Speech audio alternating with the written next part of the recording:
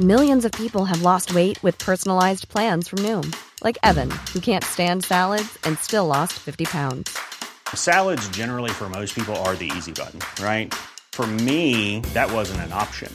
I never really was a salad guy. That's just not who I am. But Noom worked for me. Get your personalized plan today at Noom.com.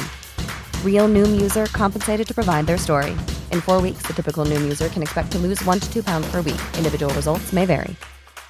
Cool fact, a crocodile can't stick out its tongue. Also, you can get health insurance for a month or just under a year in some states. United Healthcare short-term insurance plans, underwritten by Golden Rule Insurance Company, offer flexible, budget-friendly coverage for you. Learn more at uh1.com. Hey, I'm Ryan Reynolds. Recently, I asked Mint Mobile's legal team if big wireless companies are allowed to raise prices due to inflation. They said yes. And then when I asked if raising prices technically violates those onerous two-year contracts, they said, "What the f*** are you talking about, you insane Hollywood ass?" So to recap, we're cutting the price of Mint Unlimited from $30 a month to just $15 a month. Give it a try at mintmobile.com/switch. $45 up front for 3 months plus taxes and fees. Promo rate for new customers for limited time. Unlimited more than 40 gigabytes per month. Slows full terms at mintmobile.com.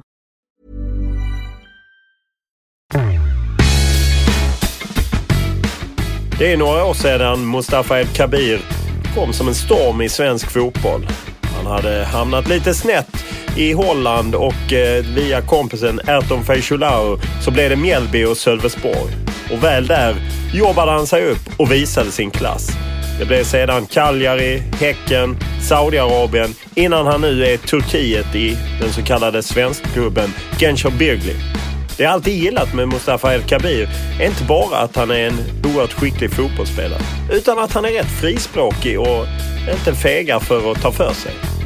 Han har förvisso rötterna i Marocko men han är ju uppvuxen i Holland och där tar man ju inga fångar och det gillar ju jag. Och Mustafa El Kabir har ju gått åt mig några gånger också, vilket vi givetvis ska ta upp här i podden när jag nu ringer upp honom, för det är så det ibland får bli när man är lite trängd av produktionsförhållanden. Jag hade ju gärna åkt och hälsat på honom i Ankara, men nu blev det telefon istället där han låg och vilade på en ledig dag. Och som vanligt så börjar vi med faktarutan.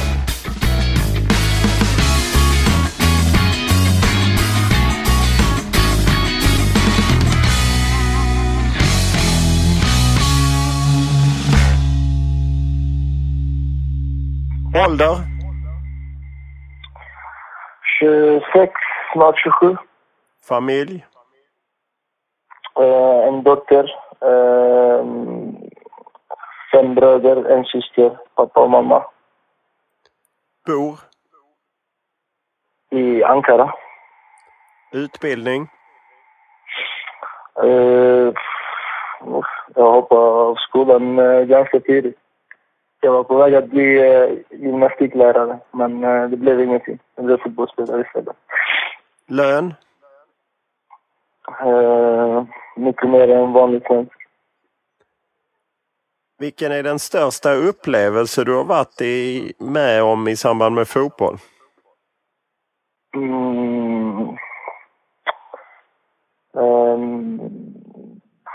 Bra fråga. Det måste ha varit min Serie A-debut mot Roma och göra mål. Vem är den bästa spelaren du spelat med? Bästa spelare jag spelat med? Raja Nainggolan. Vem är den tuffaste motståndaren du stött på? Inte många tuffa jag mött, men om jag måste välja en så Chiellini. Finns det någon medalj du är lite extra stolt över under din karriär? Nej, jag vann årets assist förra säsongen på den här galan som gick till Turkiet. Jag vet inte om du är en sån spelare som byter till dig tröjor, men har du bytt till dig någon tröja som du är lite stolt över? Ja, det är klart att när vi mötte dem i Milan. Vilken är den bästa publik du har spelat inför? Al-Ahli Saudiarabien. Är du en sån som kollar upp dina gamla mål på YouTube för att njuta lite av godbitar? Absolut. Varje vecka inför matcherna. Vad letar du upp då? Alla mina mål, assist. Fina aktioner. Vilken är den häftigaste arena du har spelat på?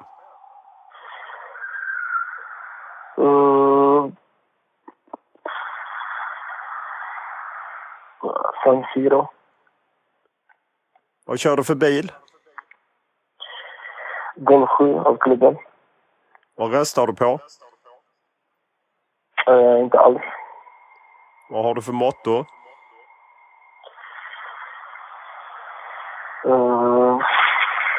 Vad har jag för motto?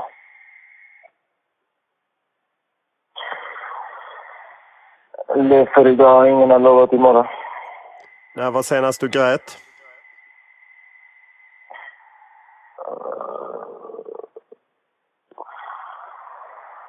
När min dotter lämnade mig här i Turkiet. När hon åkte hem till Sverige. När var senast du var onykter? Onykter? Ja.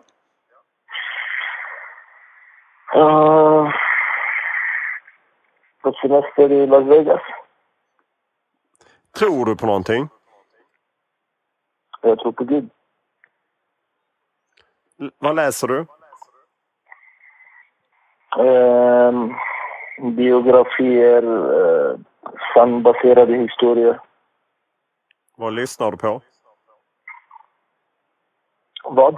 Vad lyssnar du på för något? Jag fattar inte frågan. Musik eller vad är det för musik? Vad lyssnar jag på? Vad lyssnar jag på? Förlåt, jag hör inte så bra. Mest R&B hiphop. Vad ser du på?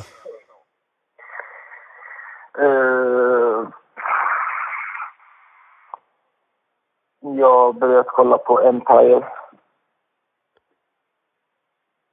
Och lite fler serier som står och väntar. Du är hyfsat aktiv på sociala medier. Vilket tycker du är bäst? Instagram. Vad surfar du på för sidor annars? Google oftast. Annars surfar jag inte så mycket. Du är nu i Gençlerbirliği i Ankara och man undrar ju lite, vad hände med Stuart Baxter? 2 matcher och sen fick han sluta. Ja, det är en bra fråga. Så jag kan inte hela historien. Jag har hört en del, men ja, det är 2 förluster och tydligen så var det nog för att sparka. Men jag personligen tycker att det var orättvist. Eller orättvist att det inte var hans ansvar. Vi tappade 2 matcher i sista 5 minuter där vi ledde båda matcher och vi tappade i sista 5 minuter och det är inte hans ansvar. Det är vi på plan som tappar matcher och okej, i slutändan det är tränare som har huvudansvaret, men riktigt det kändes inte som att det var rättvist, att det var för att han gjorde ett dåligt jobb eller något sånt. Hur tar man det som spelare? Man måste ju ändå hoppa till lite. Jag kan säga att när han kom in och berättade att han hade fått sparken, att jag tror som enda spelare gick loss och var förbannad och skrek till lite. Att det var otroligt när man precis har börjat säsongen och att vi dominerar båda matcherna till sista 10 minuter och att vi tappade och att tränare då får sparken. Då vi har jobbat 2 månader senare för att få till rätt system och rätt sätt att spela på. Och sen Sen får han sparken och då blir det en massa ändringar och då får man en tränare som man egentligen inte vill. Framför du detta till klubben? Jag har snackat med vår sportchef, jag har snackat med vår president om båda Stuart och den nya tränaren. Men så fort presidenten har gjort sitt val så finns det inte så mycket som kan ändra på det. Känner du att din egen framtid i Gençlerbirliği blir mer osäker? Nej, absolut inte. Jag kan min plats här och jag vet vad jag står för i klubben. Och jag tror de är riktigt nöjda. Och det känns inte riktigt som att man är på väg att ta över min plats heller. För den delen. Så jag känner mig ganska säker. Och jag bara fortsätter göra mitt jobb. Hur bra är turkiska ligan? Jag måste säga att den är ganska bra. Även om jag inte är imponerad av att de drar in så många stora namn och typ att man ska ha för mycket respekt för det. Det är kul att det är stora spelare på gång hela tiden. Men det är en bra liga. Det var det innan de där stora spelare kom också. Men det är alltid kul med storspelare som kommer hit. Det betyder att det utvecklar sig. Hur är Gençlerbirliği? Det känns ju som en svensk klubb. Det är ju många svenska spelare som varit här nu. Johannes Hofta, Valid Atta och du har ju med viss svensk koppling. Jag tycker det är ganska kul att ha de svenskar omkring mig varje dag. Och vi umgås ganska mycket och det har varit en massa svenskar i klubben innan vi kom också. Det är också för att Hassan Setinka har en ganska bra relation till klubben och det är hans spelare som oftast hamnar här. Så den kopplingen finns också. Men det är kul. Är det något de är nöjda med svenska spelare? Ja, det är oftast svenska spelare som levererar som har varit här. Och jag tror det är fortfarande så. Och samtidigt känns det som att turkiska ligan är lite konstigheter. Det har ju varit lite uppgjorda matcher för några år sedan med storklubbar och det har varit lite läktarstök och så. Hur ser du på det? Jag hade inte riktigt koll på turkiska ligan. Jag kan bara snacka om min erfarenhet sen jag kom hit och det har bara varit positiva erfarenheter. Det är oftast risken med att löner inte blir betalda och så vidare. Det har jag absolut inte varit med om. Alla matcher jag har spelat och har varit riktigt bra egentligen. Jag har inte märkt av någonting av de grejerna du nämnde. Det har bara varit positiva erfarenheter. Sportsligt, hur har du utvecklats? Jag utvecklar hela tiden. Det finns ju statistiker också. Och jag vill bara fortsätta att utveckla och ta nästa steg så fort det är möjligt. Man har ju sett några delikatesser som du har bjudit på, bland annat någon Rabona och liknande. Känner du att det går så pass bra att du kan titta mot någon annan liga eller en större klubb i Turkiet? Ja, absolut. Men det är en massa faktorer som spelar roll i ett sånt beslut. Det är inte bara jag som bestämmer. Det är klubbarna, det är min klubb, vad de vill. Hur mycket de vill, om de ens vill släppa mig. Jag vet att det har varit en massa klubbar som har varit intresserade. Men om klubben inte vill släppa en spelare så händer inte det. Så får man bara ha tålamod och försöka fortsätta på samma sätt som jag gjorde sista halvåret. Hur långt kontrakt har du med Gençlerbirliği? Jag har 2 år kvar. Så efter den här säsongen har jag ett år kvar. Så att du hoppas på att få till något i flyttväg kanske nästa sommar? Ja, eller tidigare. Jag har hoppats egentligen på att det skulle hända den här sommaren. Men som sagt, det är inte bara jag som bestämmer. Så det är bara att fortsätta och ösa på. Var vill du gå då? Jag vill nå toppen. Så enkelt är det. Om det nu är i Turkiet, de stora tre i Turkiet, eller om det är en annan liga i Europa.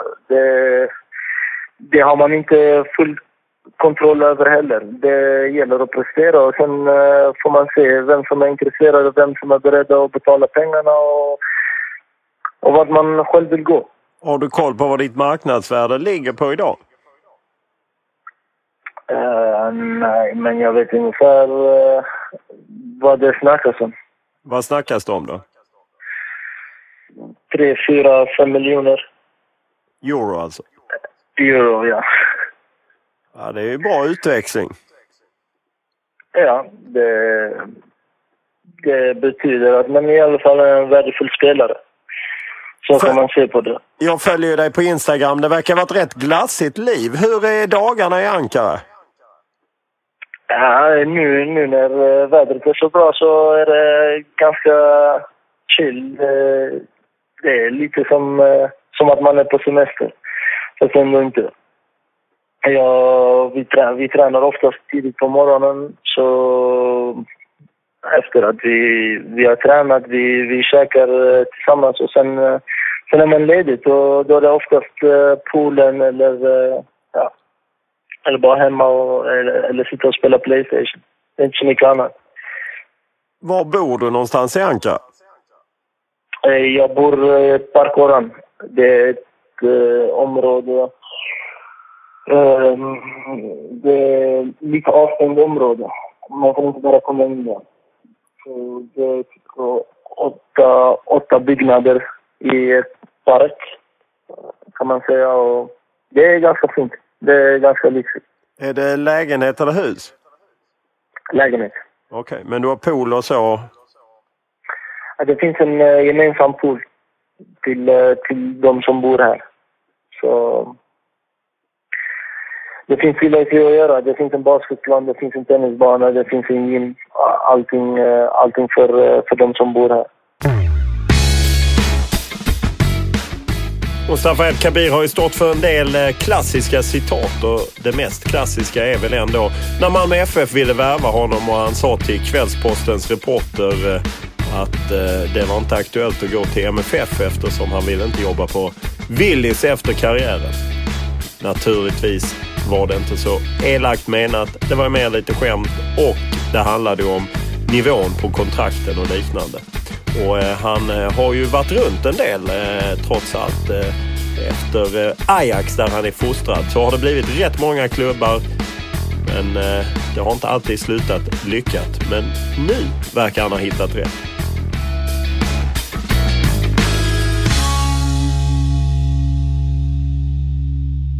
Innan du kom till Turkiet så var du ju i Saudiarabien. Hur kom det sig att du gick dit?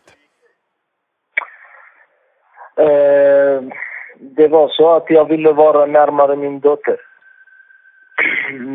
Det var huvudsaken. Grejen är att och man måste vara gift för att hämta dit sin familj. Okay. Deras regler. Och det gick inte. Och så var det mycket enklare. Jag visste att de ville ha mig redan i sommaren innan jag satt i Al-Ahli. Och sen var det också fotbollsmässigt att det är en större utmaning. Att det kändes inte riktigt seriöst i Saudiarabien. Det var inte seriöst i Saudiarabien? Nej, alltså, det är fyra lag som vill vinna ligan. Resten är liksom inget att hänga i julgranen.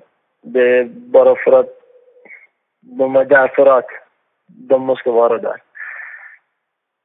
Är det sådana sjuka pengar som alla säger? Ja. Jag tjänade pengar som jag som liten pojk aldrig har kunnat drömma om. Eller ens någonsin ha haft i huvudet. Men hur kunde klubben för Saudiarabien köpa dig och sen släppa dig ett halvår senare? Allting går. Allting går i Saudiarabien. Det beror på vad de känner för, vad de vill. Pengarna har de tillräckligt, så det är inte pengarna som är problemet. Men de kände att de kunde släppa dig efter ett halvår? Ja. Om man tittar på de klubbar... Ja, förlåt. Ja, de hade ju spelare som de kunde hämta in, och nu har de hämtat in en bil. Men om man tittar på klubbarna du har varit, så du var i Cagliari en sväng. Hur gick det till att du var där så kort och sen vände hem till Mjällby igen? Ska jag säga att jag var för ung och inte hade riktigt tålamod och vänta på att få spela. Jag var ju ganska mycket skadad när jag spelade i Cagliari, och det var inte småskador. Det var bara sidan som gick hela tiden, eller 3 gånger. Men när jag väl kom tillbaka och var i riktigt bra form, jag tränade riktigt bra, och det var, jag tror, 2 veckor i rad att jag inte var med i truppen ens. Det var då jag bara hade nog och ringde agenten och sa vi får hitta en annan lösning, för jag orkar inte sitta kvar här och inte veta vad som händer. Men det låter som rätt kort tålamod. Ja, det kan man säga. Efteråt så ångrar jag mig som fan, för jag var på en riktigt fin plats då. Men det gick inte att backa då när du hade bestämt det? Nej, det gick ganska fort. Vi hade ett möte med direktören, och han försökte verkligen övertala mig och bara ha tålamod och ta det lugnt. Och det var också presidenten som inte riktigt visste hur eller vad de skulle göra, för jag var ju utlånad. Det var också där det var riktigt konstigt, för ingen som hade sagt till mig att jag var utlånad. Du trodde att du var köpt? Ja, eller köpt.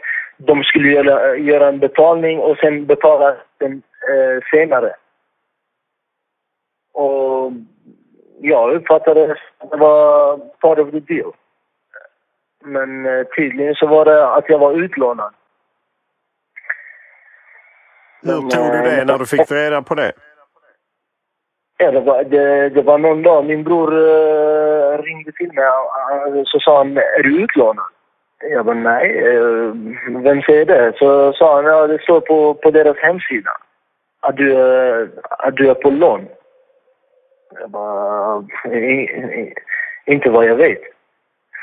Och sen kom det fram att det var utlåning, och att de skulle köpa ut mig redan i augusti och sen i december, och tiden gick och man visste inte vad som hände. Så det var lite konstigt, och allt som allt så till slut blev det för mycket och man ville bara börja om. Vems ansvar var det att du var utlånad? Var det Mjällby eller var det din agent? Jag tror det var Mjällby. Jag tror inte... Det var också väldigt konstigt. Det var så professionellt. Det var nästan amatöristiskt. Så att säga. Vi satt i förhandlingen med klubben i Malmö. Och då var det ordförande. Så det var Ronny... Jag kommer inte ihåg vad han heter i Mjällby, som kom fram med en tröja och kan du signera den här tröjan? Jag vill ha den. Typ som att vi redan kom överens att jag skulle dit. När vi inte ens hade börjat förhandla. Varken lön eller längd eller liksom, vi hade inte ens börjat. Och framför dem så ville han att jag skulle skriva på tröjan, Cagliari-tröjan. Så det var lite konstigt, men ja, vi säger att jag har lärt mig från det och att man har blivit lite klokare utav det. Just den världen att man byter klubbar, agenter, klubbar, förhandlar mellan varandra. Hur upplever du den? Det är roligt. Jag tycker det är spännande eftersom man inte vet vad som händer. Det är en skön känsla. När man vet att det är någonting som är på gång, någonting kommer hända. Man vill ju ha det man vill ha. Och då är det ett spel. Och det är ganska roligt att uppleva. Nu har jag varit med om det ganska många gånger på en ganska kort tid. Så jag har blivit van. Hur många kan man lita på av de som är inblandade? Jag litar bara på min agent. Jag litar inte på klubbar, jag litar inte på klubben man spelar i då. För alla vill sitt eget. Hur vet man att man kan lita på sin egen agent? För min agent vet vad jag vill ha. Och det är det som gäller. När jag får det jag vill ha så är det slut på snacket. Då bryr jag mig inte om resten. Så att om någon tjänar lite mer ovanpå det så bryr inte du dig om det helt enkelt? Nej, det är deras jobb. Jag menar, de gör inte det gratis. Det vet alla. Men så länge jag får det jag vill så ska jag inte sitta och klaga. Om man nu säger till sin agent jag vill ha så mycket. Detta är vad jag vill ha. Och han löser det. Så är man väl nöjd. Då har man väl fått det man vill ha. Och då ska man inte vara girig och vilja ha mer. Du är fostrad i Ajax från början. Ja. Hur viktig var den klubben för dig?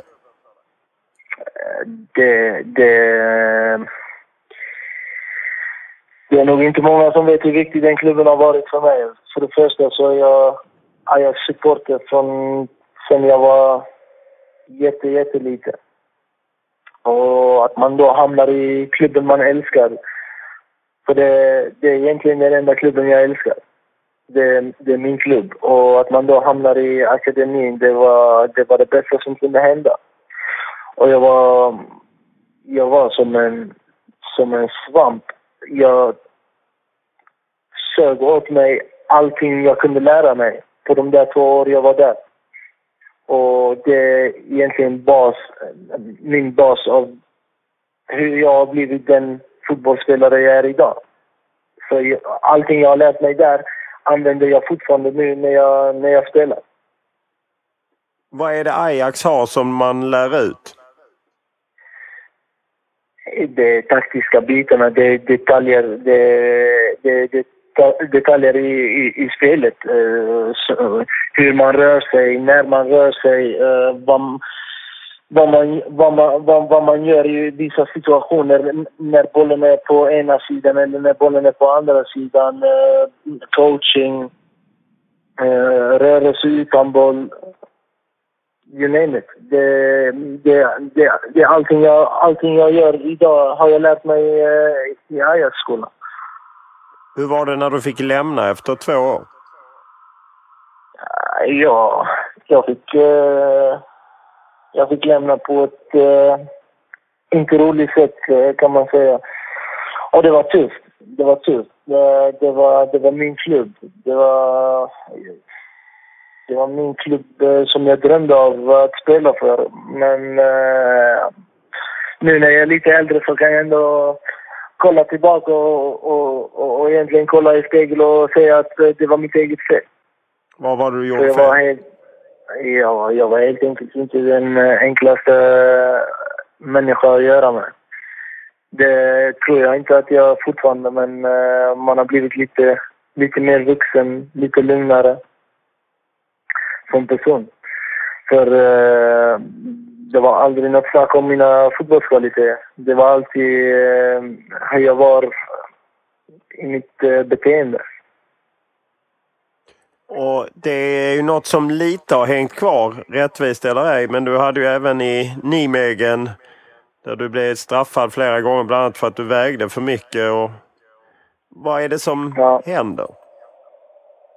Nej, det var lite överdrivet när jag var i Nijmegen. För jag har varit i samma fysiska form som jag har varit i Nijmegen. Jag har varit i Sverige, jag har varit, inte i Italien. I Italien var jag lite bättre fysisk form än vad jag var i Sverige. Men det är alltid så jag har presterat. Det kändes som att de bara ville hitta en anledning för att kunna straffa mig. Samtidigt som jag tillät dem att hitta en anledning. Jag gav dem den anledningen att straffa mig. Och det var det som är mitt ansvar och mitt fel. Sen kom jag till Sverige och då det kändes som att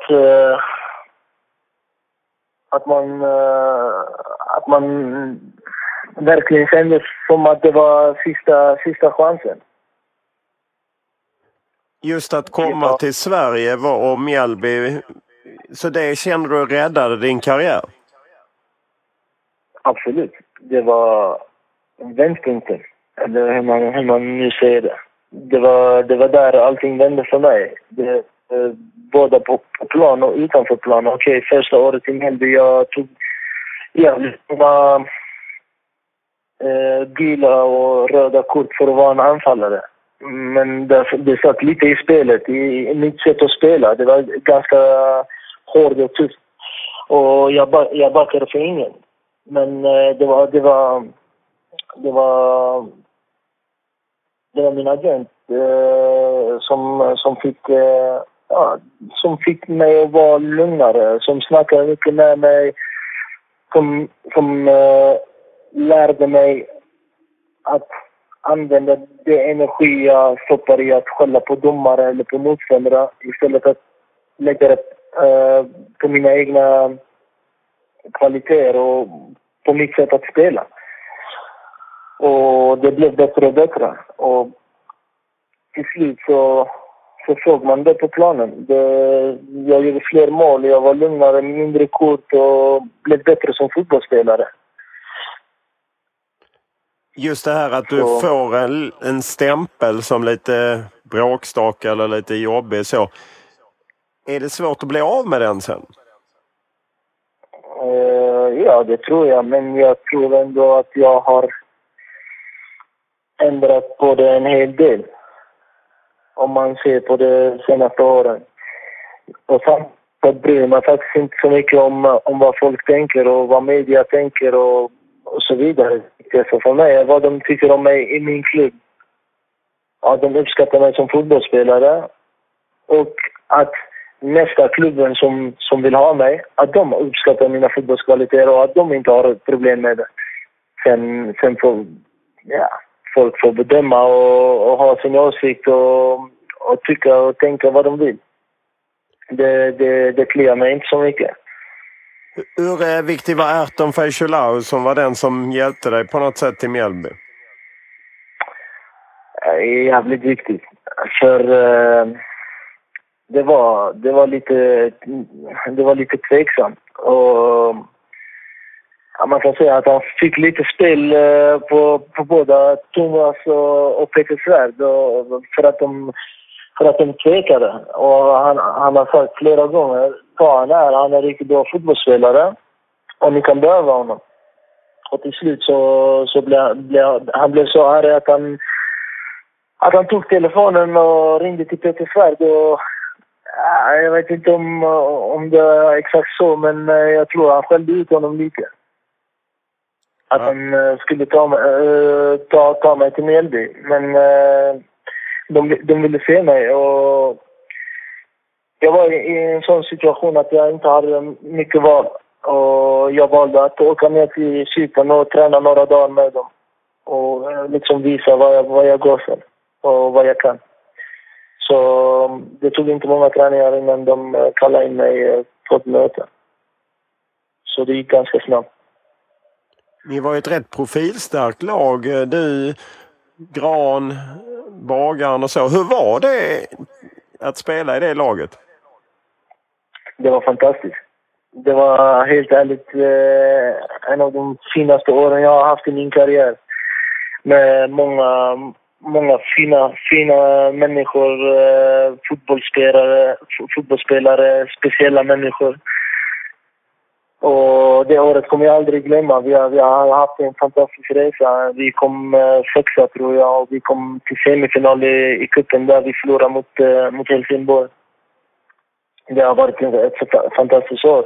Och för mig personligen också. Då jag gjorde 10 mål och några assist. Som jag egentligen aldrig har gjort förut på seniornivå. Hur var omställningen att komma från Holland? Du är ju från Amsterdam, även om du spelade lite på andra ställen. Och komma till lilla Sölvesborg och Blekinge. Det var annorlunda. Jag var med att bo i Amsterdam men jag anpassade mig ganska fort. Jag anpassade mig ganska fort. Jag var verkligen inställd på att göra succé och det blev så. Så om man är inställd på att göra succé så ska man anpassa sig till där man hamnar. Och jag fick snabbt några vänner av Erton. Som jag tog över. Jag tog över hans vänner och de hjälpte mig ganska mycket på väg. Men vi talar om Mjällby och tiden där. Det blev ju Cagliari och sen tillbaka. Och sen blev det Häcken. Var det många andra svenska klubbar som var sugna då? Det var Malmö och det var Häcken egentligen som var mest intressant. Mest intresserade, tror jag, i Sverige. Vad fick dig att välja Häcken? Det var då de precis hade haft succéåret i Allsvenskan. Då de kom tvåa. Och de visade mer att de ville ha mig än vad Malmö visade. Vad gillar du i deras sätt att spela fotboll? Så det? Vad gillar du med Häckens sätt att spela fotboll? Nej, de hade en klar spelstil, en klar spelidé och de ville ha mig i deras system. Och jag har ju sett hur de spelar. Jag har till och med spelat mot dem det året. Och de spelade jävligt bra fotboll med många bra spelare. Martin Eriksson, Makondele, då de hade varit som öste in mål. Och det var ett jävligt bra lag att hamna i. Och jag såg det framför mig och att det skulle kunna bli succé om jag hade tagit över Waris plats. Så han blev ju såld och det var då intresset gick ganska. Hur såg du på Peter Gerhardsson? Man kan säga att det var han som övertalade mig att komma dit. Eller övertala att det var det att skriva på för Häcken. För att han hade en klar spelidé och han visste precis hur han ville spela med mig i anfallet. Och det är inte ofta man blir garanterad att man kommer få spela, men jag var hans nummer 1 anfallare. Och det var i den perioden skönt att höra.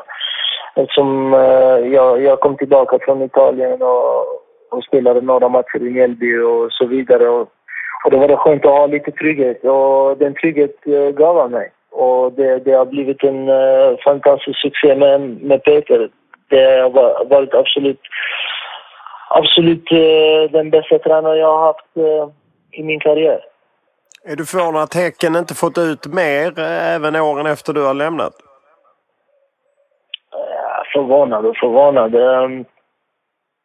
Man har ju inte El Kabir längre och inte heller Waris eller Ranegi. De har hämtat in några spelare som är duktiga för att ändå inte samma kvalitet än vad de hade innan. Och det är mest byggt på att det ska vara någon där framme som öser in mål. Hur noga följer du Allsvenskan? Ganska noga. Jag följer Häcken fortfarande. Jag har fortfarande vänner som spelar där och varje vecka de spelar så försöker jag följa det. Jag kollar då oftast via fotbollskanalen och har koll på hur de gör det. Vill du gå hem till Allsvenskan? Någon gång säkert. Men då läste jag någonstans att du ville gå till Hammarby med Peter Gerhardsson. Ja, det har vi snackat om. Det har vi snackat om när jag spelade i Häcken. Och sen skulle jag avsluta karriären och bli hans assisterande. Hur stor skillnad upplever du att det är på turkiska ligan och Allsvenskan? Ja, ganska stor. Ganska stor. Det är en hel del kvar vill Allsvenskan komma upp i samma nivå.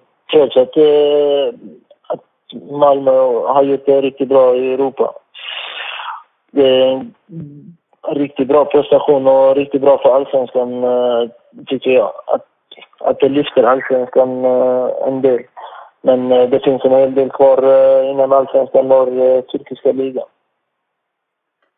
Ett av några klassiska citat du har sagt är ju att jag hade gärna spelat för Malmö men jag vill inte spela för ett kontrakt som är så dåligt att jag behöver jobba på Willys efter karriären. Ja. Var det så risigt? Ja. Eller så, hur ska jag förklara? Det var jag tror det var efter Malmö-matchen jag gjorde den här intervjun. Och jag kände mig så pass bra som anfallare i Sverige då att jag förtjänade mer än vad de erbjöd. Det kändes som att de inte ville gå hela vägen för att hämta in mig. Hur mycket skit får man för ett sånt citat? Ganska mycket. Det är många som fattar vad jag menar. Det är vissa som tar det för långt och som gräver ganska djupt. Men för att vara helt ärlig så bryr jag mig faktiskt inte. Jag bryr mig absolut inte om vad folk tycker om det. Jag menar, det är så det kändes för mig. Det är så jag uttryckte mig på det sättet och jag kommer aldrig säga att jag ångrar mig. För det var så det kändes. Hur viktigt är det just att få bra betalt? Jävligt viktigt. Jag menar, vi fotbollsspelare spelar 10-15 år max. Man vet aldrig vad som händer nästa år. Man kanske är tvungen att avsluta karriären och då vill man ha så mycket pengar på kontot som man bara kan hämta in. Vad investerar du i? Förlåt? Vad investerar du dina pengar i? Mark, fastigheter. Jag höll på att sätta igång. Jag har köpt mark och byggt en restaurang och café. Jag har på att titta på en hus i Marocko. I Marocko har jag alla mina investeringar än så länge.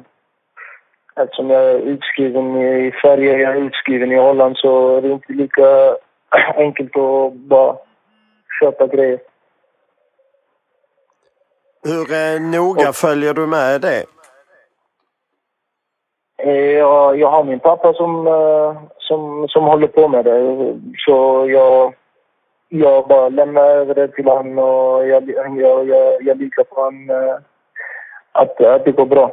Så det är inte så att jag lägger så mycket tid i det. Jag fokuserar mest på fotbollen. Om man följer en del fotbollsspelare på Instagram så är det ju mycket Louis Vuitton, det är bilar och det är lyxgrejer som man ju har råd med. Hur mycket sånt kör? Ja. Jag tror ändå jag är ganska lugn när det kommer till sånt. Eller lugn, jag har blivit lugnare. Jag gillar att köpa fina kläder och det är egentligen mest dyra klockor som jag har egentligen. Jag har ingen bil alls av mig själv till exempel. Jag kör klubbens bil eftersom jag tycker det är onödigt och köra runt med en fin bil här i Turkiet när man vet att man kanske inte ens är kvar efter några år. Och när man har en fin bil av klubben.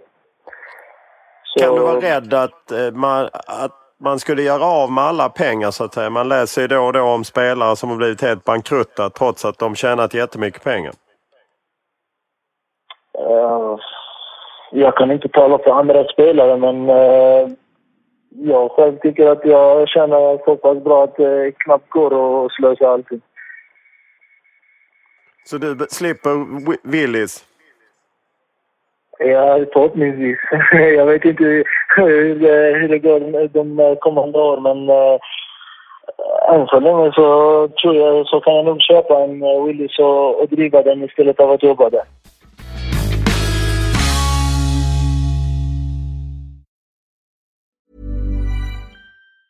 Planning for your next trip? Elevate your travel style with Quince. Quince has all the jet-setting essentials you'll want for your next getaway, like European linen, premium luggage options, buttery soft Italian leather bags, and so much more. And it's all priced at 50 to 80% less than similar brands. Plus, Quince only works with factories that use safe and ethical manufacturing practices. Pack your bags with high-quality essentials you'll be wearing for vacations to come with Quince. Go to quince.com/trip for free shipping and 365-day returns. Millions of people have lost weight with personalized plans from Noom. Like Evan, who can't stand salads and still lost 50 pounds. Salads generally for most people are the easy button, right? For me, that wasn't an option. I never really was a salad guy. That's just not who I am. But Noom worked for me. Get your personalized plan today at Noom.com. Real Noom user compensated to provide their story. In 4 weeks, the typical Noom user can expect to lose 1 to 2 pounds per week. Individual results may vary. Hiring for your small business? If you're not looking for professionals on LinkedIn, you're looking in the wrong place. That's like looking for your car keys in a fish tank. LinkedIn helps you hire professionals you can't find anywhere else, even those who aren't actively searching for a new job but might be open to the perfect role. In a given month, over 70% of LinkedIn users don't even visit other leading job sites. So start looking in the right place. With LinkedIn, you can hire professionals like a professional. Post your free job on linkedin.com/people today.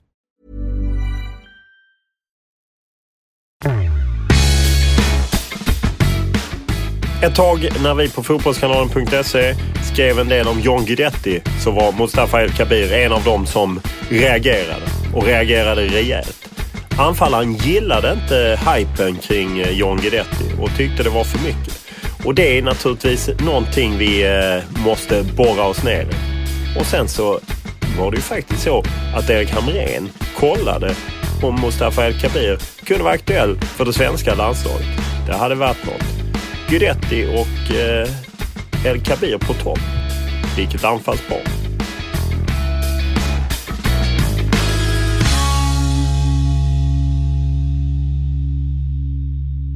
Landslag.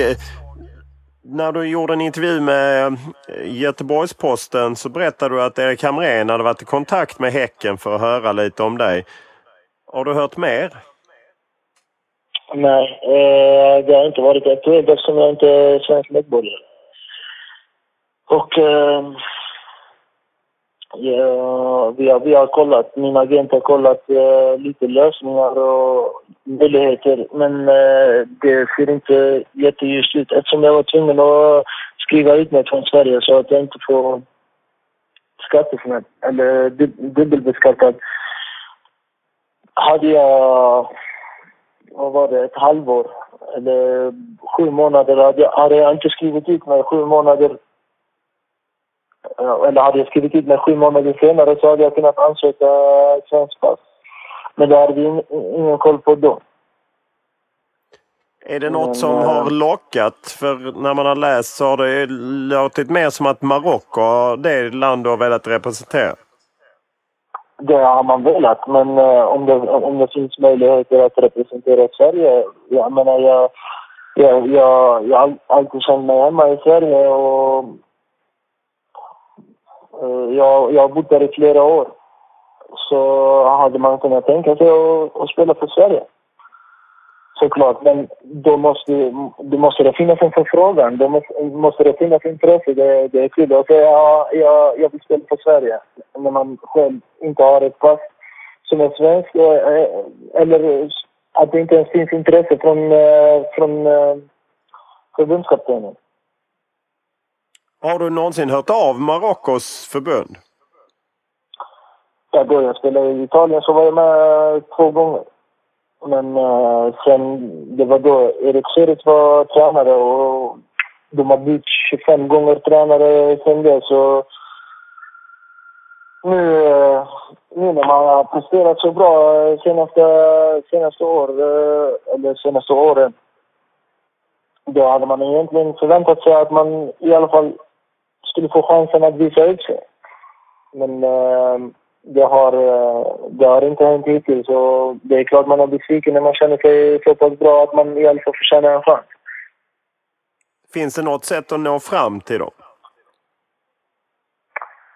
Jag har ingen aning, men det sista jag vill göra är att snacka in mig själv i landslaget eller via kontakter. Ja, men vi tycker synd om man ger han en chans eller något sånt. Tydligen så tycker han att jag inte är tillräckligt bra. Eller så vet han inte ens vem jag är. Det kan också. Men det kan jag inte svara på. Jag kan inte kolla i hans huvud. Du har en tajt koppling till Sverige. Följer man dig på Instagram ser man ju om din dotter och du talar en fantastisk svenska. Hur har du lärt dig så snabbt och så bra? Och hållit den vid liv trots ett par år utomlands? Ja, när jag kom till Sverige så ville jag lära mig svenska. Jag ville anpassa mig, jag ville kunna kommunicera med mina lagkamrater på svenska, med mina vänner då, mina nya vänner. Alla snackar ut med engelska i Sverige, men man vill ändå lära sig. Det sitter i mig och det vill jag då, och det gick ganska fort. Jag kommer ihåg att det var första veckan jag kom till Sverige, så var jag på väg till Växjö, till Migrationsverket för att få uppehållstillstånd eller arbetstillstånd. Och på väg dit så hade vi en kille i klubben som körde mig dit, och jag såg med på papper och skrev upp allting, hur man säger de enkla grejer. Hur, var, när, hur mår du, sådana grejer. Och det var då jag började lära mig svenska. Det är så det började. Och sen har jag haft flickvän från Sverige som har pratat svenska med hela tiden också när jag var utomlands. Så nu har man en dotter i Sverige, så man är tvungen i vilket fall att snacka svenska. Och det blir till Sverige. Du återvänder sen efter du har varit ute ett antal år? Mycket möjligt. Det får vi se. Jag vill i alla fall återvända till Allsvenskan och spela några år till. Om jag är tillräckligt bra för att spela Allsvenskan då.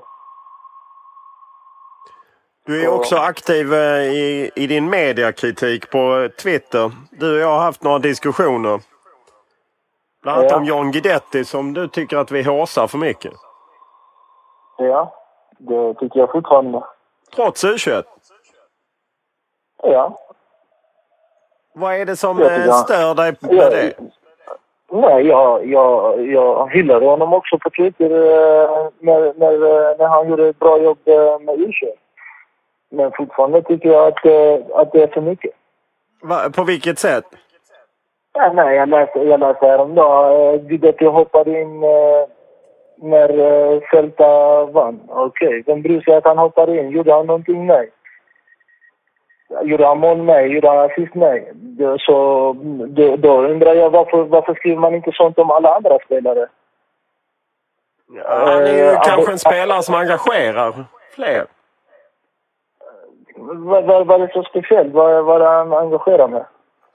Ja, det kan ju inte jag förklara varför folk blev förtjusta i honom. Folk blev mer förtjusta i Zlatan redan tidigt. Nu har jag gjort något helt fantastiskt. Men det var ju så att folk var fascinerade av honom från start. Ja, och de hoppas på att han gör samma resa som Zlatan. Det kan inte glömma. För det kommer ingen göra. Nej, det tror jag i och för sig inte jag heller. Och då tycker jag det är orättvist mot de andra spelare som gör det lika bra eller till och med bättre än honom. Att det inte står Abbe Khalili spelade från start när Mersin vann. Eller vem som mer spelar utomlands och hoppar in eller spelade från start. Då tycker jag det är orättvist mot dem. En annan fråga som du hängde upp dig på var när vi pratade om Mikko Albornoz och han var med i landslaget. Du tyckte det var fel att man tog upp det som han var dömd för. Det tycker jag fortfarande. Det står jag fast vid. Han är uttagen till landslaget på grund av hans fotbollskvaliteter. Ja. Och att han då har gjort ett misstag i sitt liv någon gång och blev dömd för det. Han blev dömd för det. Så då är det avslutat. Då behöver man inte förfölja honom hela tiden med samma grej. Tycker man ska ta fram hans positiva egenskaper, hans kvaliteter, varför han är med i landslaget. För han förtjänar att vara med i landslaget. Men förstår du inte ändå att det är något som engagerar folk? Att liksom, det var ju inte helt okontroversiellt när han var med i landslaget. Många tyckte det var fel att han och Alexander Gent fick vara med i landslaget. Det är samma sak med Alexander Gent. För det första, man vet inte hela historien. Ja, man vet att han är dömd. Ja, men det är det enda man vet. Ja, men det räcker. Nu vet jag inte hela historien själv. Jag vet att Alexander Gent blev dömd. På sin tjej. Ja. Men om vi skiter i rätten så är det ju ändå så att förbundet har att förhålla sig till att de här två spelarna är dömda. Och så har de avtjänat sina straff. Och så tycker de att de kan vara med i landslaget. Och så finns det väldigt många människor som tycker att de inte ska vara med i landslaget. Ja, men jag tycker inte det är rätt. För de är i landslaget på grund av deras fotbollskvaliteter. Vad som har hänt i deras privatliv, det är deras ensak. Det blev de dömda för också.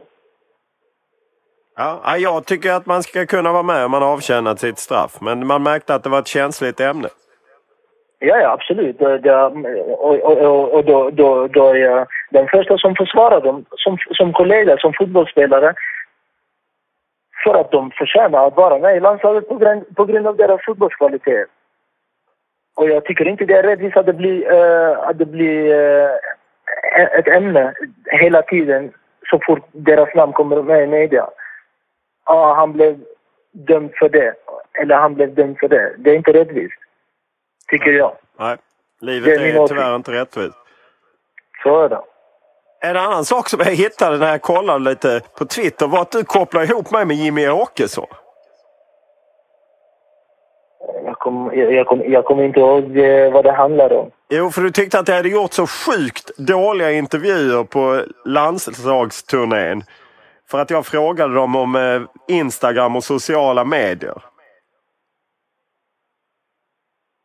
Du kommer inte ihåg det? Jag vet att jag har gjort det, men jag kan inte berätta varför, för att jag inte kommer ihåg vad det handlar om. Nej. Det bara kändes väl hårt för att man ställde några frågor du inte gillade, så var man plötsligt som Jimmy Åkesson. Vad var det för frågor du ställde? Det var ju frågor om Instagram och sociala medier, eftersom det hade börjat bli stort då. Det gillade inte du? Jag kommer inte ihåg det, annars hade jag gärna svarat på det. Ja, det är lugnt. För jag gillar att gå emot dig. Ja, det gillar jag också. Det ska hetta till lite. Ja, men det har jag inga problem med. Nej, inte jag heller. Det har inga problem med. Jag säger också det jag tycker och det får alla göra. Ja, och jag gillar det. Jag tycker att man ska säga vad man tycker. Ja, tyvärr är det inte många som gör det. Nej, det är alldeles många som är tysta. Varför tror du det är så? Nej, de kanske inte är så som person. Eller så bara tänker de att det är bättre att svara med, hur säger man det, politiskt korrekta svar. När man väl får en fråga. Eller att man säger jag kommenterar inte det. Eller att de inte vill blanda in sig i en konversation eller i en diskussion. Är det stor skillnad där på Sverige och Holland till exempel? Jag tror inte det. Det är oftast klubbar som inte tillåter det i Holland. Då det finns en spelare som uttalar sig på sociala medier så är det direkt ta bort det och gör inte om det. Jag tror inte det är så pass strikt i Sverige. Trots det så gör inte många det. Nej, så är det väl. Jag tackar för att du tog dig tid i Ankara. Ingen fara, det var för lite så. Nu får du lägga dig vid poolen. Det ska jag göra. Och ladda för mat. Det var mat. så bra. Det ska jag göra. Jättebra. Stort tack. Och vi ska försöka bevaka dig som vid Guidetti. Jag gör det. Så fort du hoppar in och ni vinner. Nej, det behövs inte. För mig behövs det inte. Ni får gärna snacka om det. Det är någonting vettigt. Ja, jättebra. Ha det bra. Ja, det är så bra. Tack. Jag håller med om att ljudet kanske inte var 100 när man gör på telefon. Men ibland blir det bara så när det är landskamper och annat som kommer emellan och man ska köra en podd. Och jag tycker ju att Mustafa El Kabir är så uppfriskande frispråkig att jag så gärna ville prata med honom. Och det är ju rätt underhållande också. Och han är rätt så skarp med sina åsikter och vad han tycker och tänker. Sen är vi inte överens om allt, men om mycket. Och det bästa är ju att man kan ta en debatt eller en diskussion utan att man för den skull blir ovän. Utan att man bara tycker att det är lite spännande att låta ens åsikter och tankar mötas i en diskussion. Som det blev här i podden. Som rullar vidare och som vanligt är jag tacksam för alla inspel på Instagram eller Twitter där det är Olof Lund med H i ett ord. Eller mejlen olof.lund@tv4.se. Och det är faktiskt så att detta är Sveriges största sportpodd. Har jag precis fått reda på när vi träffade de Acast som har koll på det här med poddar. Så att just nu har du lyssnat på Sveriges största podd. Jag kan inte ens prata. Just nu har du lyssnat på Sveriges största sportpodd. Och vi kör vidare som vanligt. Nästa måndag är det igen och igen och igen.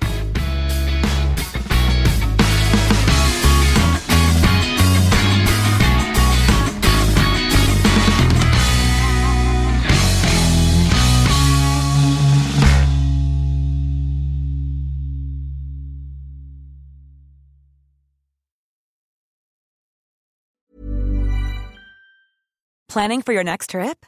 Elevate your travel style with Quince. Quince has all the jet-setting essentials you'll want for your next getaway, like European linen, premium luggage options, buttery soft Italian leather bags, and so much more. And is all priced at 50 to 80% less than similar brands. Plus, Quince only works with factories that use safe and ethical manufacturing practices. Pack your bags with high-quality essentials you'll be wearing for vacations to come with Quince. Go to quince.com/pack for free shipping and 365-day returns. Mom deserves the best, and there's no better place to shop for Mother's Day than Whole Foods Market. They're your destination for unbeatable savings, from premium gifts to show-stopping flowers and irresistible desserts. Start by saving 33% with Prime on all body care and candles. Then get a 15-stem bunch of tulips for just $9.99 each with Prime. Round out Mom's menu with festive rosé, irresistible berry chantilly cake, and more special treats. Come celebrate Mother's Day at Whole Foods Market. Are you ready for truly hydrated skin? Meet Hyaluronic Body Serum, a breakthrough in body care from Osea. It's clinically proven to instantly increase hydration by 161%. Their lightweight, fast-absorbing serum delivers 24 hours of nonstop hydration for silky smooth skin without the sticky afterfeel. Osea's latest innovation combines the magic of their best-selling Hyaluronic Sea Serum with a new formula that's good for the whole body and 5 types of hyaluronic acid to target every layer of the skin. Osea is a women-founded, women-led brand that's been crafting seaweed-powered products for nearly 30 years. The best part? Everything Osea makes is clean, vegan, cruelty-free, and climate-neutral certified, so you never have to choose between your values and your best skin. Treat your skin to clean, vegan skincare from Osea. Get 10% off your first order site-wide with code SUMMER at OseaMalibu.com. That's OSEA Malibu.com, code SUMMER.